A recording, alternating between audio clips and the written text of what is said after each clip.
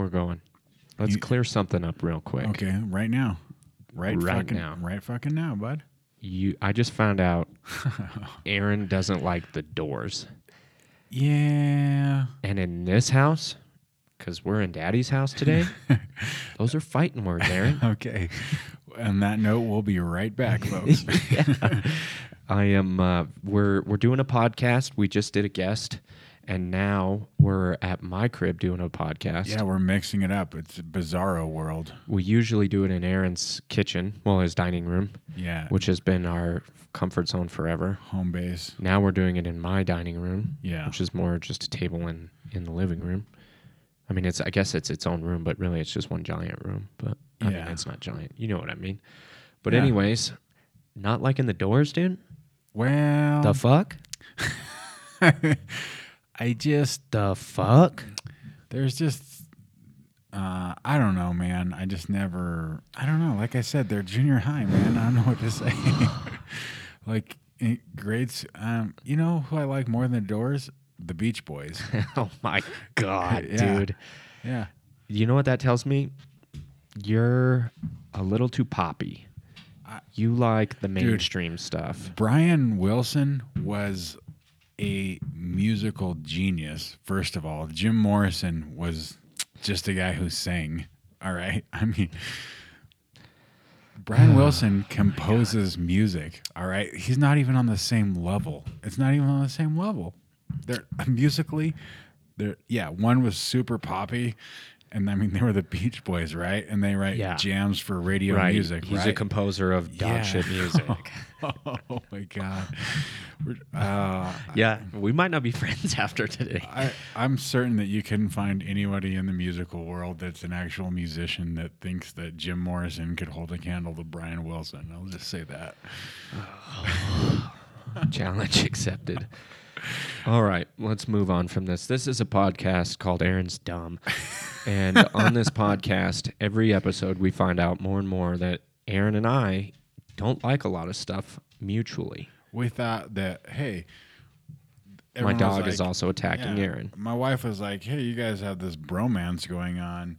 And then come to find out, Kyle is living life wrong, basically. And friendship off. Oh, man. So, anyways, welcome to Recovered AF. This is another episode with, Aaron and me, Kyle. Today, we don't have a topic. We're going to let the spirit move us. Yeah, and the reason why some of that might be is because Kyle has a life, and he's going to be out of town next weekend, but we have to put out an episode next weekend. But we just got done recording one earlier today with our buddy Rhett that'll be out by the time this comes out. Mm-hmm. But we need to release something next weekend. Yes. And so we were like, well, I guess let's sit down and talk. Yep. And Kyle said this is a Recovered AF, and all we've talked about is how musically the Beach Boys were superior to the Doors. Oh my God. And you guys are like, and it's supposed to be like a recovery podcast. But we talk about whatever the fuck we want. That's true. We did a step exploration, then we followed it up with 2 guests. So now you get one of me and Aaron, and wherever the conversation takes us, which is honestly, these are my favorite. The guest ones are great, and I love, like Rhett's was really, that's the most recent one. So that one was fiery, and he's infectious personality. Yeah, man. But the ones where you and I get to just do our thing are fun for me. I like these because it tends to end up being what you and I's conversations are like when we're not recording. You know what I mean? Yeah. Like you and I talk a few times a week, and it usually starts out with us joking around, and then we end up talking about something that's going on. Yeah, this is pretty much a mirror of that. Yeah. So except for that we're pretty busy, and so now this is just when we do it for an hour or so. Exactly. Yeah. So that makes sense. But yeah, dude. So what's popping? What's going on in? Let me give a disclaimer real quick. Yeah, because we'll probably talk about something 12-step related. Because how Kyle and I met is we're both in 12-step programs. And so we need to just say that we're not affiliated with those. This podcast is not affiliated with those 12-step programs. We don't represent any 12-step programs. We don't speak for any 12-step programs. And so this is just a Recovered AF podcast. we recovered by taking the 12 steps, but that doesn't certainly mean that we're repping those things because they don't have representatives or spokespeople. Yeah, that's right. Yeah.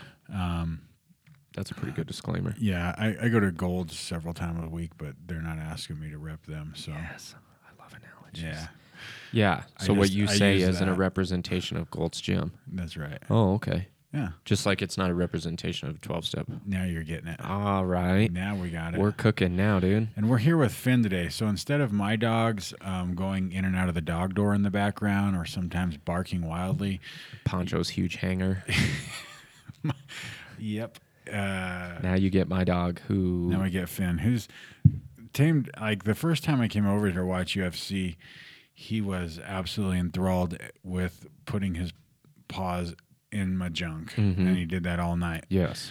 And then chewed on my forearm. Yep. And now he was just like, "Hey, buddy," and now he just seems to be. He's doing like a what dog dogs now. do. Yeah. Yeah. He's not really that concerned anymore. Lots of hard work. Yeah. And he's growing up, but it's hard work. A lot of beatings too, I imagine, huh? That's how we do it with our dogs. Just beat them don't really. believe No, we work him a lot and exercise him a ton because he has a lot of golden retriever in him, and so I don't know if you know anything about golden retrievers, but the common denominator is that they jump a lot and they're very high energy, and that would sum up my dog in a nutshell. Is he jumps a lot and has high energy, Yeah. so we exercise him regularly. So I took a shot right to the nuts yesterday from a guy 2 days ago. I was going up to his house with his box, and he was coming home with his 2 dogs and his German Shepherd while I'm holding his 40-pound packages. Yeah. I couldn't even defend myself. I just let out a, ooh. He was like, yes. He said, sorry about that. He's got this thing where he just goes right for the jewels or something like that. And I was like, cool, man. that's so funny. Thanks. Here's your stuff. Yeah. So Yeah, Finn has gotten much, much better. Still energetic and curious and loud, but he's cuddly and very, very, very more mild than he used to be. I'm curious when you take him out for like a 5-6 mile run afterwards, how long he's down before he regenerates and it's the same spazoid he was before. Yeah, it's not that your dog, you know. I know what you mean, though. Yeah, it's tough. We did 5 miles a few days ago, and Finley, stop dropping that, or I'm going to pick it up. Stop. We did 5 miles, and he'll veg out for a couple hours, but then if you got up and were like, we're going for a run, he would go again. Okay. Yeah, he's got so much energy, it's crazy. I'm going to take the ball. I don't know if it'll be able to hear it on that. Did you pause it? No, we're I good. don't know if you'll be able to hear it on the recording. I hope not. But yeah, so he's pretty energetic, and then he'll rest. But then, like, if he's playing, like, when we went to Estes the other weekend, we went to Estes and went up there and snowshoed and did a bunch of stuff, and he stayed here with other dogs. He stayed at Megan's sister's, and they have 3 dogs, so he stayed there. He came home, and he was comatose for like 3 days. Nice. Yeah, he was Done for. He didn't want to run. He didn't want to get up. He was laying around all day. So We used to have an English pointer. Her name was Bella. And she, when Amber went to college, she stayed with Amber's folks, and she got a little chubby. yeah. And then I took her pheasant hunting, and it was before she was even my dog. Amber and I were just dating, but I knew she was a pointer, and I didn't know if she would pheasant hunt or not, so we took her. And she, walked out in front of us, and we never found any birds, but at some point we had lunch and everything, and we had hunted pretty hard in the morning, and then we got to get out of the truck later in the afternoon, and she was like, Yeah. ain't doing it. It's like, not a chance. I ain't dude. going nowhere. That's so awesome. Yeah. Yeah. Yeah. He's still, he turned 2 just a little while ago. So he's got quite a bit of puppy energy in him still. He's pretty chill. Yeah. He's mellowed out a lot. Oh, My parents have a chocolate lab that's, I think, about a year maybe now. I don't know, but she's insane. Yeah. Like, she does not respond to anything as far as instruction, whether it be physical or verbal. Yeah. That's so funny. She doesn't care. Yeah. She may not have any pain sensors. I don't know. Right. Dogs are fucking tough, man. Yeah, they are. Yeah, I always talk. It's funny. I always talk to my sponsor about dogs because I'm on this kick. I should just shut up about it. But we always talk about this illusion of control. Yeah. And with dogs, it's that. It's like somewhere in my mind, I think I have control over what my dog does. And I don't. And he says it's like that with kids and all kinds of, I mean, everything in life, it ends up being the same thing. It's like, oh, I think that I am going to make him better. But really, I think Megan and I just lucked out and got a good dog. Yeah. He responds pretty well. And Yeah. we try, but I don't know. Yeah, like our dogs are well like they don't ever No, they they're potty very train well pretty, behaved, yeah, yeah. right, and they never cause any trouble. Like sometimes Amber's siblings' dogs will go in her parents' house and our dogs don't, and they're just and they listen really well. If the one thing though that we cannot, no matter what, is if somebody comes to the door, we cannot make them not bark and be protective. Like when Megan was there last week, I thought that one of them was going to bite her. Yeah. It scared the hell out of me. Yeah, your dog, I think that's just the breed though, too. It is the breed. Yeah, they're like protective and vocal. Yes, Yeah. vocal. Mhm. That's their defense mechanism. Yeah, it makes sense. With a small dog, they're going to need to do something else. Yeah, they alert us. Yeah, that's cool. Yeah. They're good dogs, though. So now we've talked about dogs and music. Your poor taste in music, more likely. But I figure I only like good music, though. yeah, It's true. I'm sure. So what else is going on, dude? What do you got going? What did you guys do for New Year's? And I guess we talked about that. Yeah, with we Megan, did. so, We talked about that. Did you have a good holidays? Yes. Good. It was nice. Like the one thing is weird how my life changes. The one thing I wanted to do for Christmas was be around my family. My mom's, my cousins that have all been on the podcast, well, I guess I've only had one on, but because like my mother was the oldest of 6 children, and now there are only 2 children left, her and her younger sister. All 3 of my uncles are dead, and one of my aunts is dead. Wow. Yeah, and I just really am close to that family, and so like we get together. They get together on Christmas Eve, but a lot of years, I can't make it because of my job on Christmas Eve entails working. And I remember thinking we used to go to my uncle's house because he lived in Cheyenne, and then he moved to Denver, and he was going to move back to Cheyenne when he retired. And I remember I just couldn't wait for him to retire so that I could be around them on Christmas Eve. And then he went up and had a heart attack and died. Jeez. And so that was the end of that. And so then his daughters took on the tradition, but they live one lives clear at the fucking south end of Denver. Yeah. Anyway, and so like the one thing that I wanted to do was see them, and I didn't know if I was going to be able to, and so we ended up getting down there only for an hour, but getting to be around all of them, and it's just different how much my perspective on those kinds of things have changed. You know, obviously as a kid, you look forward to getting stuff for Christmas, you know, and then Amber and I not having kids makes it dynamic. That's like the one day of year I wish I had kids because I like watching kids open presents. Right. And so, but the dynamic of what Christmas means to me is like getting to see those people. And that was the one thing that I didn't think because it looked like I was might be at work too late and miss them. And like I was starting to get pretty upset about it. But it's just weird that the thing I want to do is go down and be around my family. And that's what I look forward to. And that's just a weird experience for me. Yeah, dude. I have a lot of drinking history around the holidays. Like I get in lots of trouble around the holidays, which I think is well documented on this podcast. Spent several Black Fridays in the clink. Yeah, and I've I had a pretty gnarly accident like two or 3 days before Christmas one year, and that kind of soured Christmas for my family and stuff. So it is nice to be able to be there and then like be present and like have fun and not be just like hating every moment of it or waiting to get out of there. You know what I mean? Yeah. So that is one nice thing that I have experienced. Get down. Is that my perspective around being around my family all the time, but like the holidays really around all of that is much different. Yeah. And like my family, we do Christmas Eve at my cousins every year down in Windsor, and there was like 14 of us trying to play a card game, and it was kind of chaotic, and the old me would have just been like crawling in my skin like, oh my God. And it was like I had a great time, and it was fun. Like, I don't know, it's nice to be there for those things instead of physically being there but wanting to be anywhere else. Yeah. You know, Yeah. today I'm like, that's where I want to be. I want to hang out there. I want to do that stuff. So Yeah. Hmm. I distinctly remember one Christmas Eve out at my uncle's house when he was still alive, and my other uncles were still alive, and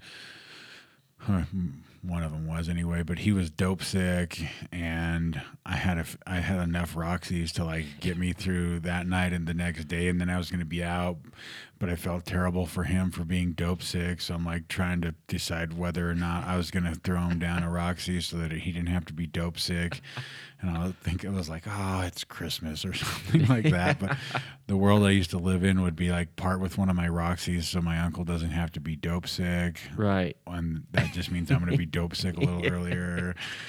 Oh, and that's how holidays used to look. Yeah, that's quite different than today. It is. That's nice. Yeah. I have a hard time picturing that, Aaron, Really? because I've never met you that way, Yeah. you know? Yeah. So the only Aaron I know is one that is desperate to get sober, and then the guy that I know now, you know, that's the only Aaron I know. Yeah. So it's interesting to...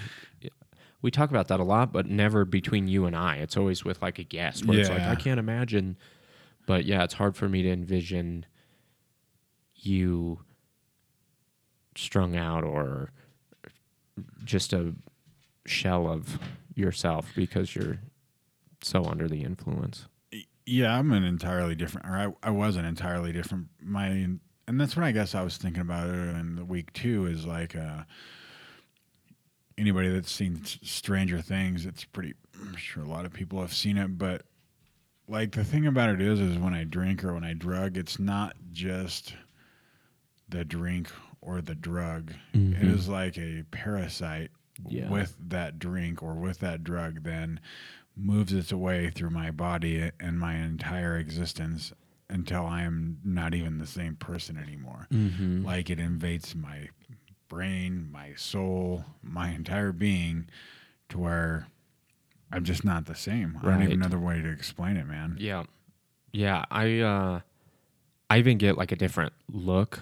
You know what I mean? Like a not like physically, yeah, I get all like swelled up and bloated and red and stuff, but like just like a different look in my eyes and stuff. Yes. You know, and that's one thing, people who haven't seen me in quite some time, that's usually the first thing that they'll say, like that haven't seen me since I've been drinking, even though it's been years now. They're like, wow, you look really good. Yeah. You know, like, and not for me, I haven't physically transformed that much, but it's like just a different look that I have. And that's like what I hear a lot is like, wow, you look really good. Not that, you know what I mean though? Like you don't even look the same guy. I was looking at a picture of myself that was taken not too long before I got sober, and I was just dead in the eyes. I mean, not only was I physically unhealthy, but I had this smile on that I was clearly forcing on, and I was just dead. I can just tell I was just dead in the eyes. Yeah. And I look at pictures of myself now. I took one of all of us before we did that triathlon, and it's one that I really like because I'm just, I don't know. You have life in you. Yeah, that's right. There's something coming through me that's, I don't know. Yeah. I can tell a difference. And other people can too, though. Like you said, I ran into my friend Jen, and she was like, you're absolutely glowing. Yeah. I was like, yeah, I don't know. I'm happy to be alive these days. Yeah. Yeah. That's the one thing I hear somewhat regularly is just like you look happy. I remember people used to always say, you used to look so sad. It's like, ugh, that's awful. Yeah. That's the way to go through the world. Yeah. It's like, oh my God, that guy just looks sad, you know? Yeah. And same thing, like forced happiness or whatever, you know, which is just phony. You can see right through it. That fake smile. Yeah, where you're just like, yeah. So, yeah, dude, Finley, he's all up on you, Yeah, isn't he's he? starting to lick. Yeah. I'm like, I don't know about the licking, though. I can go put him outside. He's okay. He's such okay, boy. a freaking piece. So what else is going on? How's the sponsee? Man, we haven't met in a few weeks. I Yeah. think. Yeah, I think he's experienced a stall maybe that a lot of us experience. But what it means to me is God has instilled in me. I think I've made it clear on this podcast many a times that meetings are my least favorite part of this program, and I have been moved to attend more. And so that means that that's not coming from me. It's probably coming from God. And so I think it's a good idea for me to get out there and make myself available to sponsor people, I guess is what I'm trying to say. Yeah, that's a good idea. Yeah. Yeah. Because it's just not something I want to do. Yeah. Well, and you're very well spoken and have a lot of good insight. The recovery community is better off if you're in it. I don't know I'm about not that. trying to inflate your ego too much, but I know the few meetings that we're at together, I usually get a lot out of your insight. So I know other people feel the same way. So I'm a huge proponent of you getting back out there. Yeah. Get back out there, kid. I just so we had this thing in my home group. We were talking a person that was there, and then I thought maybe at the time we could talk about this on the podcast because meetings are very stressed in some circles. We hear things like go to 90 meetings in 90 days, and meeting makers make it, and meeting attendance is very emphasized. Yes. And so there's a gent there that's somewhat new to 12-step, and we were talking about it, and he had been upset because he had been a place where they had just called on people and just didn't open it up for anybody to talk. And I was like, this is how our meeting is set up as well. It's a call-on meeting, and he seemed bothered and offended by it, and his thing was that he was in a bad headspace, and he needed to share that, and he needed to get that out. And I think that's a pretty common philosophy in 12-step programs, and this is why we say that we're all having different experiences, and that why Kyle and I aren't repping any one way, right? Because I don't think that's beneficial at all. No. And the reason why that is that's just what is the saying, sharing the mess or something like that, right? I don't know what it's talking about, but a rep made reference to it like holding 30 unwilling people hostage with my shit. Right. Right. Exactly. There's no solution in that. Mm-hmm. I've lived my life just talking word vomit about all of this shit that's going wrong in my life. That's how I lived. Yeah. I never got any better. Right. Because like I speak in analogies, and it's like if I think going to the gym for an hour and talking about other people working out is going to get me in shape, you would fucking commit me. Right. Right? Yeah. I have to lift weights and exercise and probably eat a little bit differently. Right. Going to a simple place, there's a time for talking. I do it with you. I do 10 steps. Oh, yeah. I do it with my sponsor. I have a trauma therapist. There's a time and a place for talking, for sure. Yes. But it's backed with action. Right. Well, and I think like the importance of a meeting is to find recovery from alcoholism or addiction. Yes. And so the way like you and I have both kind of been explained and walked through and shown in the program is like that's what that meeting is there for, is the solution to alcoholism and addiction. And if I've done the work and recovered, then my role there is to share that solution. Bingo. And if I'm there and I am having a hard time, my role is to listen for the solution, And then therein lies the two philosophies. We come from the philosophy is the meetings are a place to share our solution with the recovery who have yet to find it. Right. And some people, a lot of people believe the purpose of a meeting is to go share the problem, all of the problems you're having and get it out. And right? then either get it out or like look for a think tank style thing where we might get some answers. Yeah, that's right. Right. That happens a lot too, where a person will go in and they'll share this problem what they're having in their life with a relationship or whatever. I don't know. And then several people then go share, tell them what they think they should do. Yes. and and um, I don't want to go into a room full of some of the sickest people in the world and look for advice. Right. When my literature tells me that what I need is a direct relationship with God. Yes. And I am to look to God in all things. Yes. All things, right? And Right. sometimes God does speak through people. I'm not saying that that's not the case. God does speak through people. And some people, when I hear them share, they open my mind and my eyes up to something I had never considered. But in doing so, they're never telling me what to do. They're sharing their own experience with what they have done. Right. You know what I mean? Yes. There's a difference. Yeah, a big one. And so for you, I'm having problem with this. When is that the conversation you have? Like for me, I typically will have that when I meet with my sponsor once a week. Yeah. And I'm like, look, man, I'm really struggling with this. And then we'll walk through it. And what's nice about doing that with my sponsor is he generally keeps his opinions to himself and will still just kind of point out errors in my thinking or where I'm starting to return to self or whatever. Yeah. I don't think I get opinions from anyone I talk to. No, the one I was just thinking popped in my head when we were talking about this was my cousin Amy, who's been on the podcast. So I'll do that with her, and it's a 10 step, right? That's what it is. When I'm having problems and something's not jiving out, so I call her with a 10 step. She'll, I'll give her the whole scenario, and then she'll ask me for where my selfishness was and where my dishonesty was. And if I don't know, she'll tell me.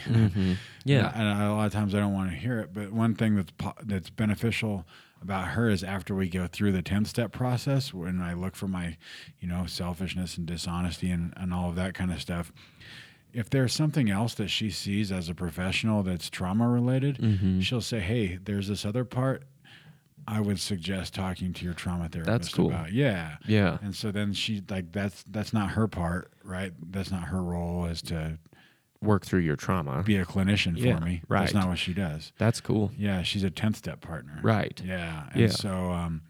And so yeah, or I'll call you, and we talked about it with Megan last week. You're good at helping me see the big picture, and especially when I like to call you with work ones because you have a supervisory role. And Yes. I'm unable to empathize with my supervisors most of the time, and so you can come at it with that point of view. Yes. So that's good to have.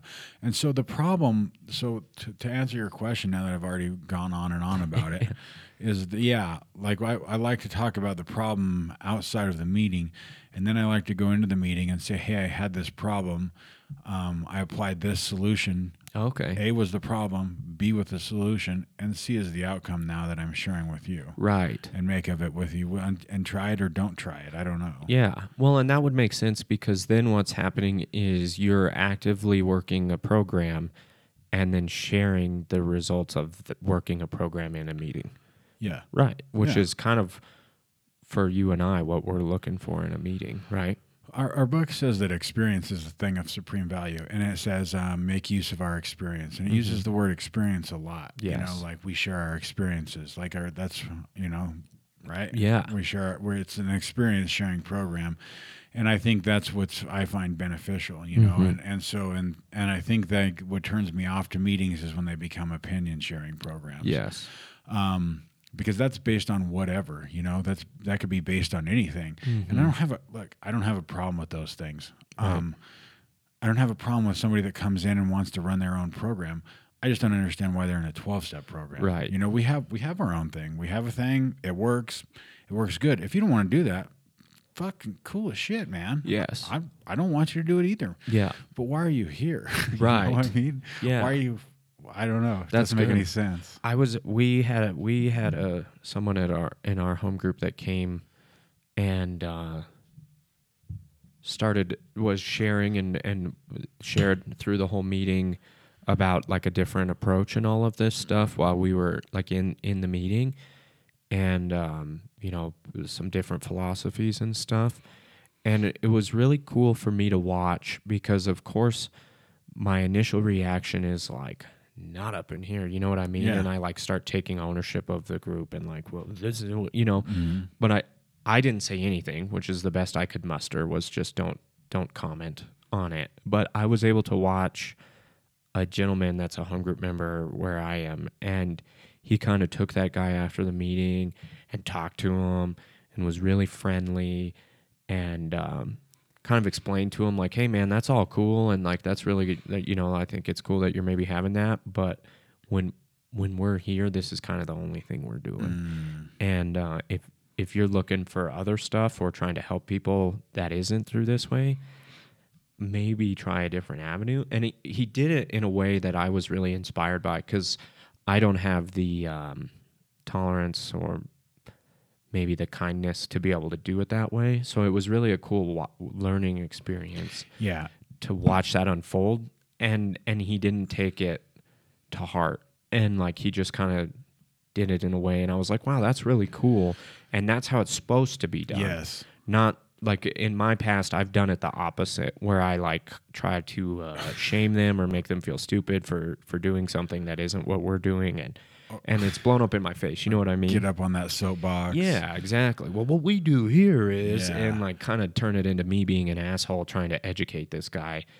And I watched it happen another way. And this guy hasn't been on the podcast yet, but we're going to get him on, and then I'll tell him this story again. But I was really, afterwards I went up and I just said, you handled that so much better than I would have.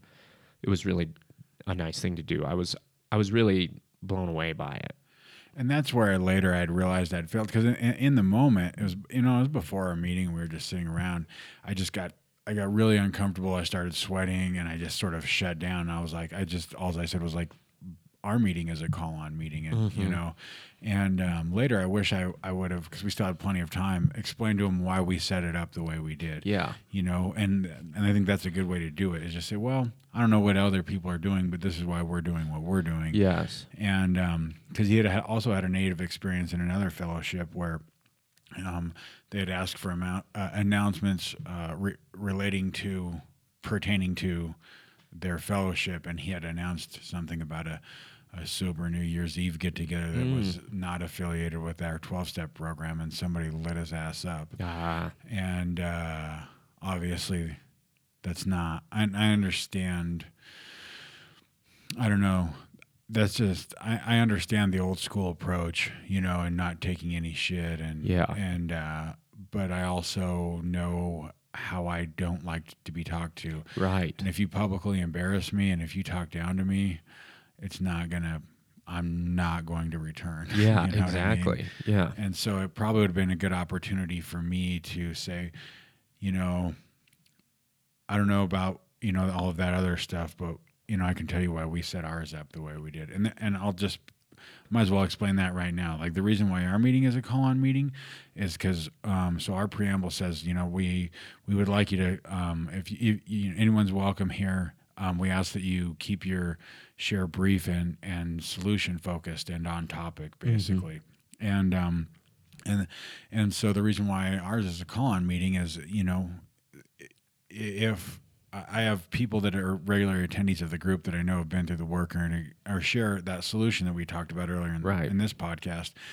And if things go off the rails a little bit, and you know, and we get somebody that's not used to our format, and they want to talk about, you know, grandma's dog dying, or get off the track, or just don't have any experience, I'm not gonna be that person and shut them down and be like, hey, you know. But what I will do is I'll call on somebody next that is on topic, that I know is going to be on topic, and we can get things back to the focus, because, you know, we have an hour. We have an hour there. My readings only run 30 minutes, but right. So this is my Which hour. is the best. This is my hour of recovery time for the week. This is my hour of my people. Yeah, sharing sit the around solution. and talk about the solution, and that's what it's designated for, and that's what I would like to use it for, and that's what my group members have voted. It's not me. That's what my group members have voted to use it for.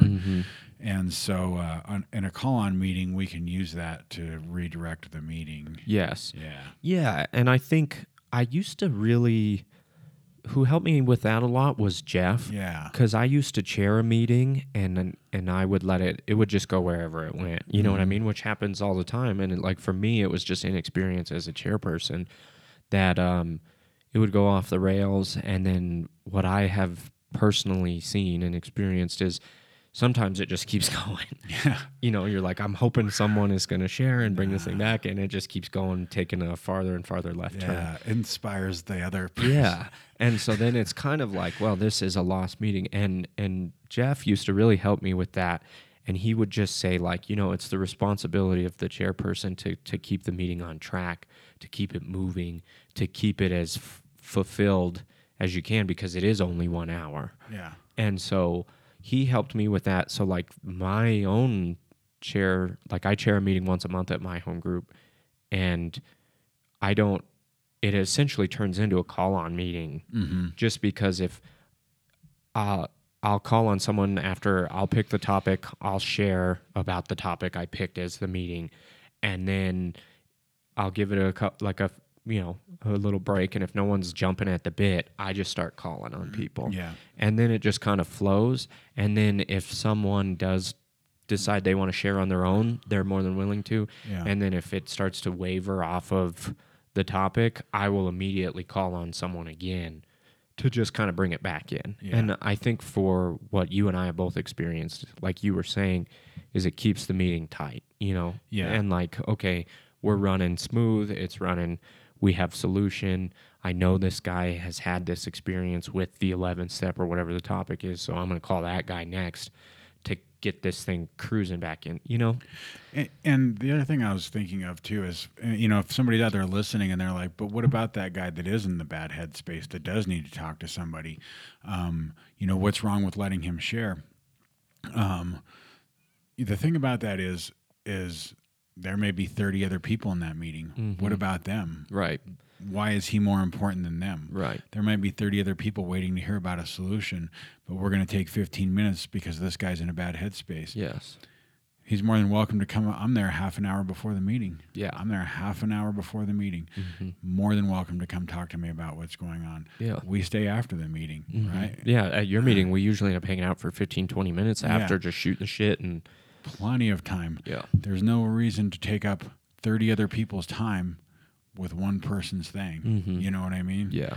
And so that's... Well, and also that just reinforces from you and I's perspective, and again, people are going to disagree some, but like it's not a group therapy thing. So it's not we're working on one individual's problem. Yeah. You know what I mean? Yeah. It's like the problem is we're addicts and alcoholics, and we're sharing the solution to that problem, not one individual thing.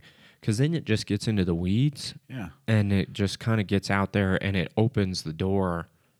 What I have found, and I have been guilty of this just as much as anybody else is, it opens the door for unsolicited advice or opinions. Because the moment someone starts talking about something, my mind tends to go, oh, well, you know what I would do? Yeah. And it's like, well, now I'm not in experience anymore. I'm in opinion sharing and giving advice where, like you said, I'm not the best person to give advice. Like, if you look at my own life, I have had horrible problems with money in my past. Until now, I haven't had a good relationship. You know what I mean? Like, so I'm probably not someone you want advice from. Bingo. And like this has happened to me, and I think I mentioned it once on this podcast, but so Amber and I did this thing because she was also in the family program at the time, and then I was and when we were invited to be be a part of a small group of couples. This was outside the fellowship because this was an invitation only thing, and they had rules, and you had to have a sponsor, you had to be part of a 12-step program, and then we would pick a topic. It was usually out of one of the concepts or the traditions. We would read up on it, and then we would go and meet as a group, and we would share our experience about that thing. And so Amber had been talking about it with somebody before or after one of her meetings, and this person. He was not married. He was not in a relationship. And unsolicited told my wife that you need to keep your program separate from your husband's and that you guys shouldn't be doing and participating in that thing. I'm like, says the guy who's never been in a relationship, a successful relationship in his life has... the need to come in and jump in here and share his opinion on what he thinks that somebody else should be doing with their time. And that's what it happens a lot. Right. And, and that's, I mean, that's cool, but my experience is otherwise, and that group was absolutely invaluable. And Amber doesn't miss a lot about being in the family program, but what she does miss is that couples group. Oh, I bet. Yeah, it was. We grew so much from that. To sit around with another group of couples, and it just so happened they didn't have to be all like family group and AA or whatever, but that's the way it just happened to work out. And what we learned that other couples struggle with the same things that we were able to identify and be a part of something. Yes. and also have that common solution. It was fantastic. Yeah. But had Amber listened to this unsolicited advice, maybe that doesn't happen based on somebody who has no experience with any of that shit. Right. Yeah. Yeah, and that can happen in a lot of different areas in the 12-step world. And that's why, again, to make things simple, we just talk about what we've actually experienced as it relates to recovery. Yeah. And nothing more. And I openly say this all the time at meetings. Like, the only thing that I'm qualified to do is go through the 12 steps. Yes. I don't really have, and like, you don't want much else than that, because what I did was go through those steps, and everything that's happened after that isn't really me anyways. Right. That's God working in my life. So like, I know how to go through the work, and I know how to take someone through the work. But even with sponsees, even one-on-one, even me and you and I are good friends. I tend to really try not to give you advice in anything. Megan was joking the other day, like I don't really even give her advice. Yeah. I try not to. I used to give her a lot of unsolicited advice. And today it's like, like, I really don't, I don't know. And I don't need to know. What I know how to do is the solution and apply that. And so at a meeting level, I try to just stick to that. And like, same thing with my sponsees. Like, I just want to get them back into the steps. Well, did you do a 10-step on it? Well, or, how's your prayer and meditation on it? Or do you need to write inventory on it? Because here's the thing. I'm supposed to pray for, knowledge of God's will for me each day and the power to carry that out, right? For me, right? If I don't have any idea every morning what the hell God's supposed to be doing for me, what the hell I'm supposed to be doing, and I've got to pray daily for God's, knowledge of God's will for me, who the hell am I to think I know what anybody else should be doing? Right. You know what I mean? That's insane. Mm-hmm. I agree. Yeah. So I keep that to a minimum as possible. Yeah. Yeah. And what I have found is the meetings that stick to that format have tended to yield successful recovery. And I'm not saying other people don't get sober at other places. I've seen that happen dozens and dozens and dozens of times.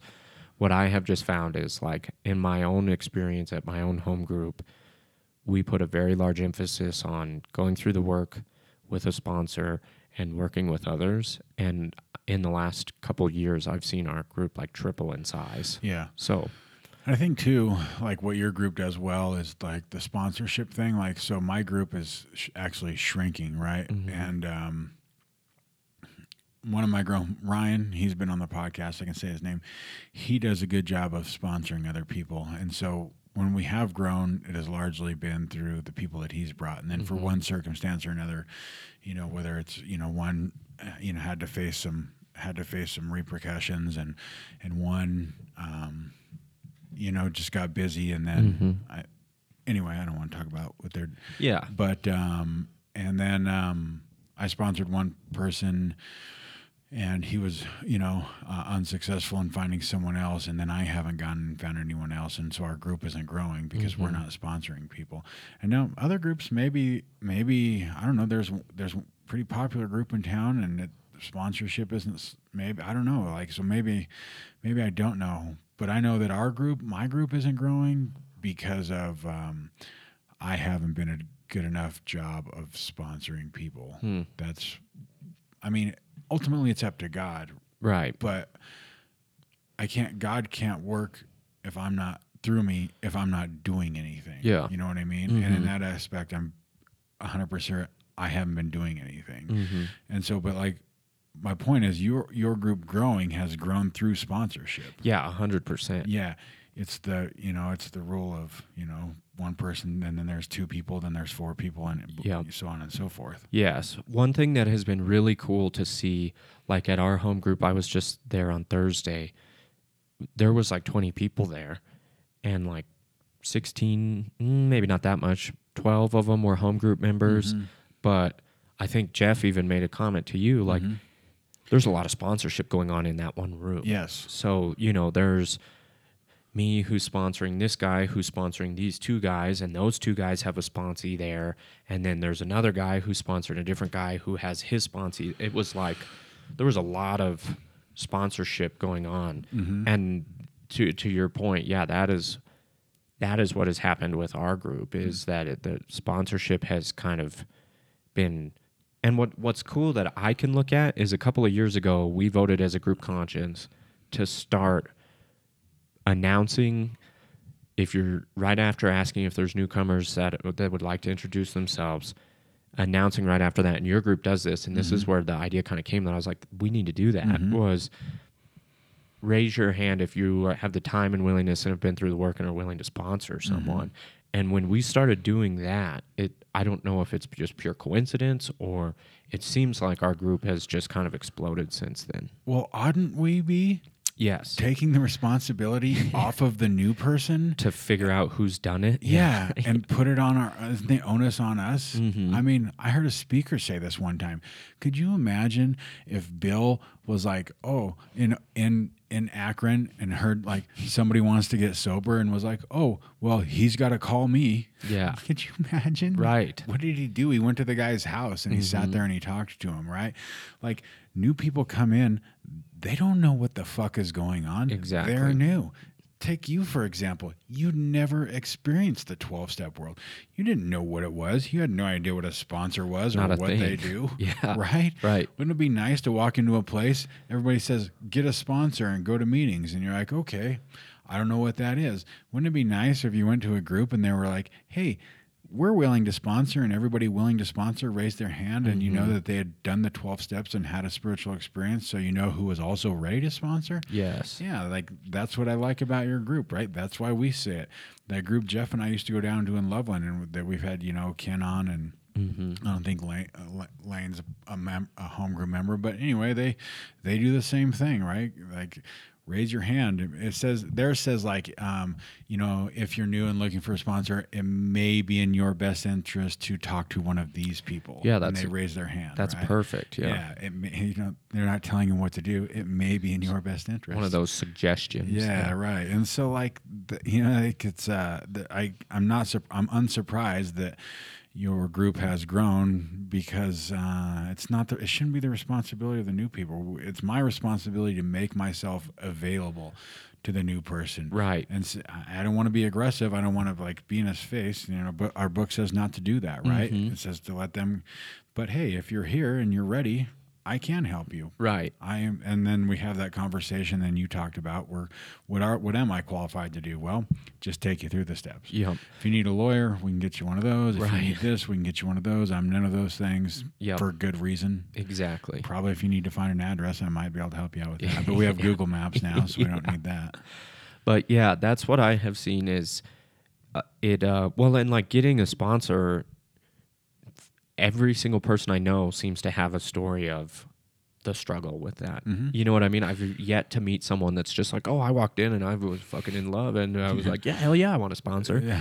Oh yeah, it's easy to ask for help. I'll just talk to that guy. Yeah. It's like most people that I have talked to are like, yeah, I didn't know who to ask. It was really intimidating. I've never asked for help before. I didn't know why I needed help. It's really a struggle, and I didn't ask for help for so long. Like, I am that. Yeah. I sat around for a couple of weeks, Yeah. and like, I don't know.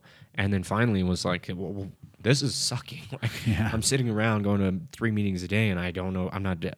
And it was like, can you be my, so it's like, if you can make that process easier at all, I think we're in the right realm. And it doesn't make any sense. You go to a meeting and it'll be like, if you're new, get a sponsor. But then we don't say anything else about how to do that. Like, exactly. Okay. Who's available? Yeah. Like, none of it.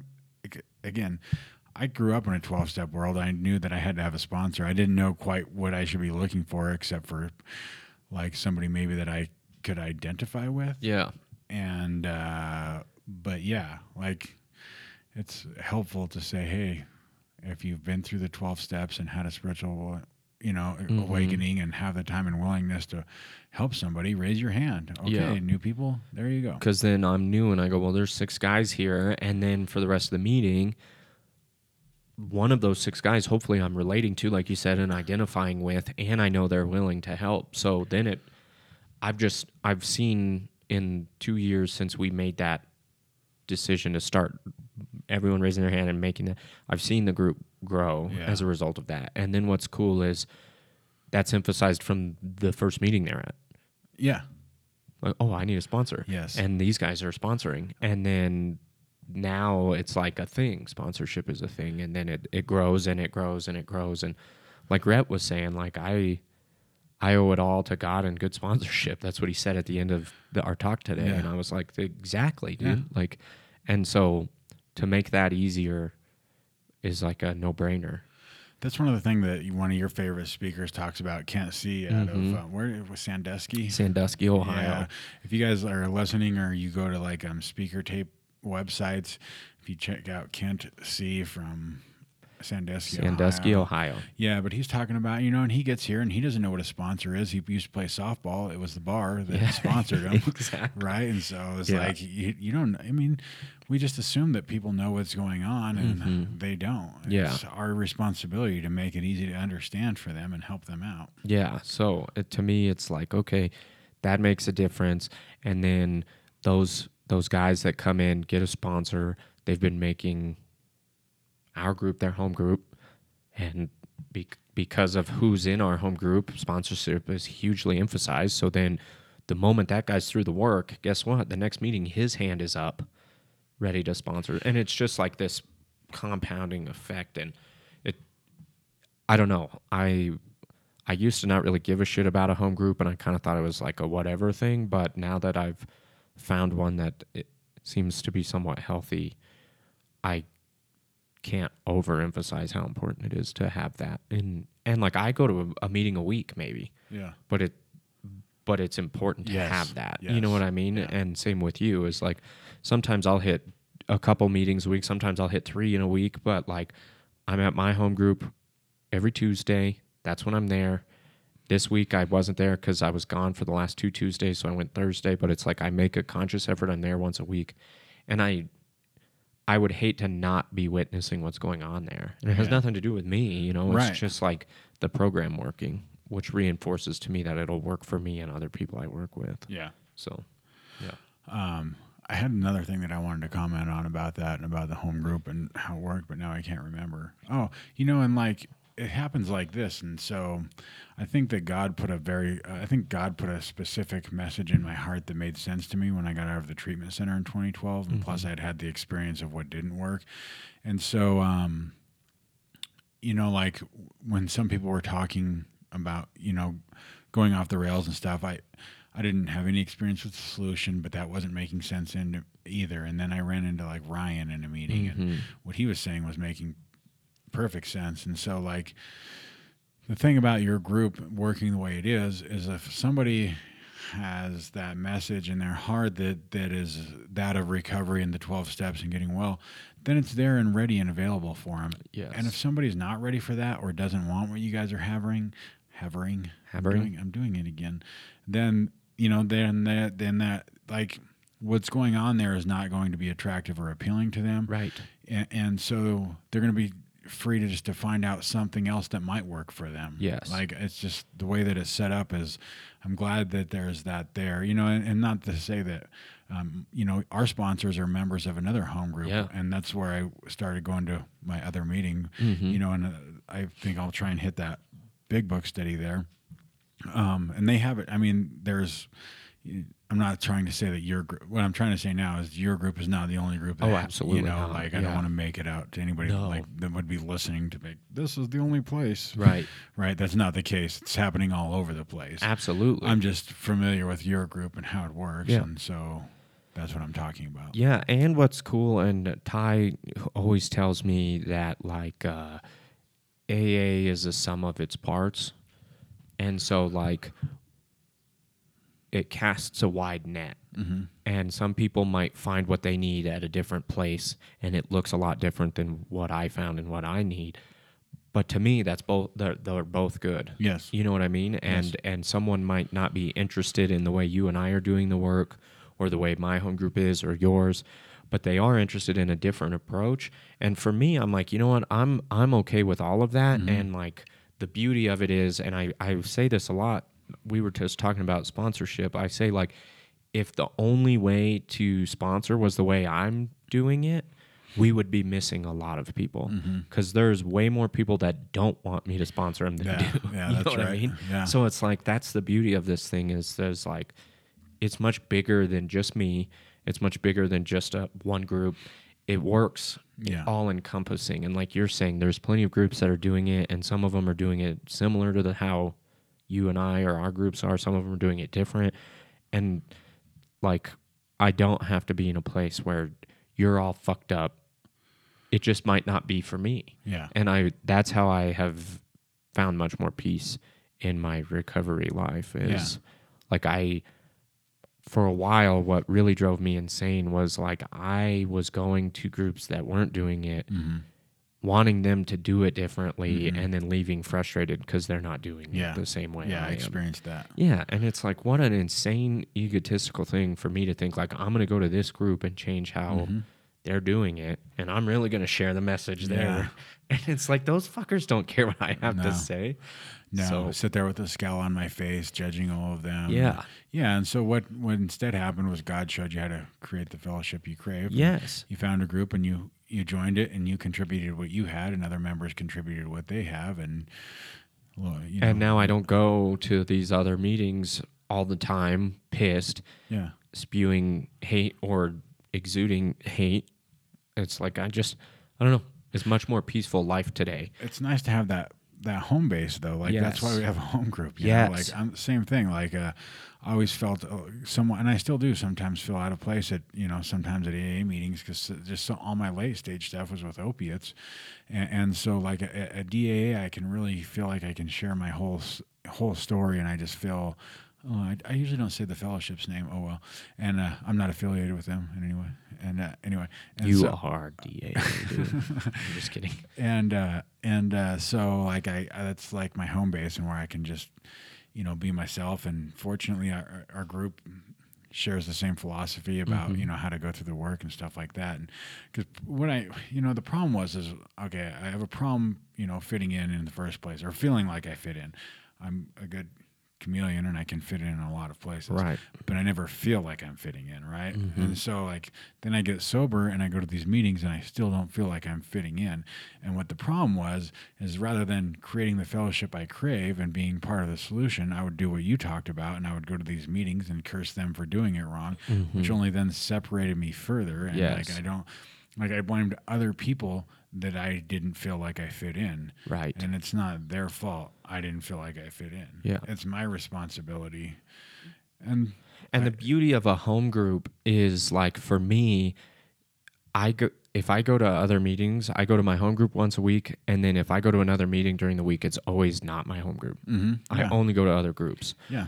And the beauty of that is, like, because I have a place where I feel like I fit in and I'm a part of, and I don't feel so isolated in the other place. Yeah, you know what I mean? I don't feel like I have to change what you're doing. Yeah, because I already have it. I got my thing. Yeah. Right. And now I'm here to share my thing with you folks and hear your thing to me. Yeah. And then, like, I don't have to, because, like, if I go to 3 meetings, one's a home group, the other 2 are 2 different meetings at 2 different places that I'll go to. And I'm not sitting there comparing or thinking, you know what I mean? I'm like, oh yeah, even if they're doing it differently, I still have my thing. So it's like this comfort thing of, like, I can just be there and present and not hate everything. Yeah. Because I'm desperate to find a place. Yeah. I have that place. So it paradoxical, like, it works. It makes all the difference. Yeah. So who would have thought that I would be a proponent of a home group? Because for a while I was like, fuck that, dude. Like, who cares? You know, I don't need that. I'm a member of all the groups, or whatever Kent C says. All the groups are my home group. That's what it is. Yeah. If you you've never heard of him, listen to that speaker tape. He has dozens, I think, but he's my favorite speaker. Yeah, by far. I enjoy him. I listened to that one I think it was Jeff who gave it to me, and it was a CD, and it was in my CD player for like a year straight. From Fellowship of the Spirit. Yeah. And Megan would get in my car and be like, "This again?" Yeah. And it's like it's never not on. Yeah. I listened to it for like a year. So My favorite when he explained the way drinking works in that one for him versus other people, and he talks about his neighbor mowing the yard, and he gets off his lawnmower and he's got a chest full of beer, and he goes and he has one, and his thirst is quenched. yeah. Right? And that's just a foreign fucking concept. Yeah. To think somebody could have a beer in the hot summer sun and their thirst be quenched, because we have a beer in the hot summer sun. And Yeah. Our He's like, thirst "You'll is- be getting me out of county next week on Tuesday." Like, yeah. lawnmower still sitting in the same spot. Yeah. Yeah. He's the best. So, all right, we're at an hour now. So we dude, fucking crushed it again. I was in the time warp this time. Yeah, that I mean, was the fast. time warp happens, but it really happened this time. It did. So we have an Instagram, right? Recovered AF Podcast. Is that right? Yeah, Kyle's gonna send some photos from Steamboat next week. Oh, I should post one. We were in it. Post the one with Rat, dude. Yeah. When you upload this afternoon, post it. We were in an institution of higher learning. Yeah. With Rat, who's well-educated, smart man. From the joint to a doctorate degree. Yeah, dude. His story's amazing. So, but yeah, so we have an Instagram. You'll post that, and then I'll post some shit of me shredding it up in Steamboat. Recovered AF Podcast. And then Gmail is recoveredafpodcast@gmail. So we get some Gmails, or go leave a comment. Yeah. A Saying 5-star review and a comment. 5-star review and a comment. About, I can't really see those fellas, but Aaron sounds like a handsome man. Kyle's got a face for radio. And also maybe wave. You guys should get involved in the Doors versus the Beach Boys debate. I would really like to know about that, because look, I know that it's 60s, but I'm telling you, musical talent, Brian Wilson, Jim Morrison and we're could gonna not press stop now. could not hold his musical jockstrap. Yeah, but the Doors is more than just Jim Morrison. The Doors are legendary, dude. They're like they're not mainstream though. I get it. It'd be like I literally listen to no music that's on the radio, so I don't know what you're talking about. yeah, right. You'd love the radio, dude. All right. Get involved. Let us know. Doors or Beach Boys. That's the real debate. Email us. We can also debate, if we really want to, Aaron's handsomeness to mine. Remember, I'm probably 20 years younger. Yeah, and you I have to- act 50 years younger. You So have to take that into account. There's got to be some handicapping. you might win, dude. You're much more handsome than I am. Oh, but- God. All right, I'm done. I'm pressing stop.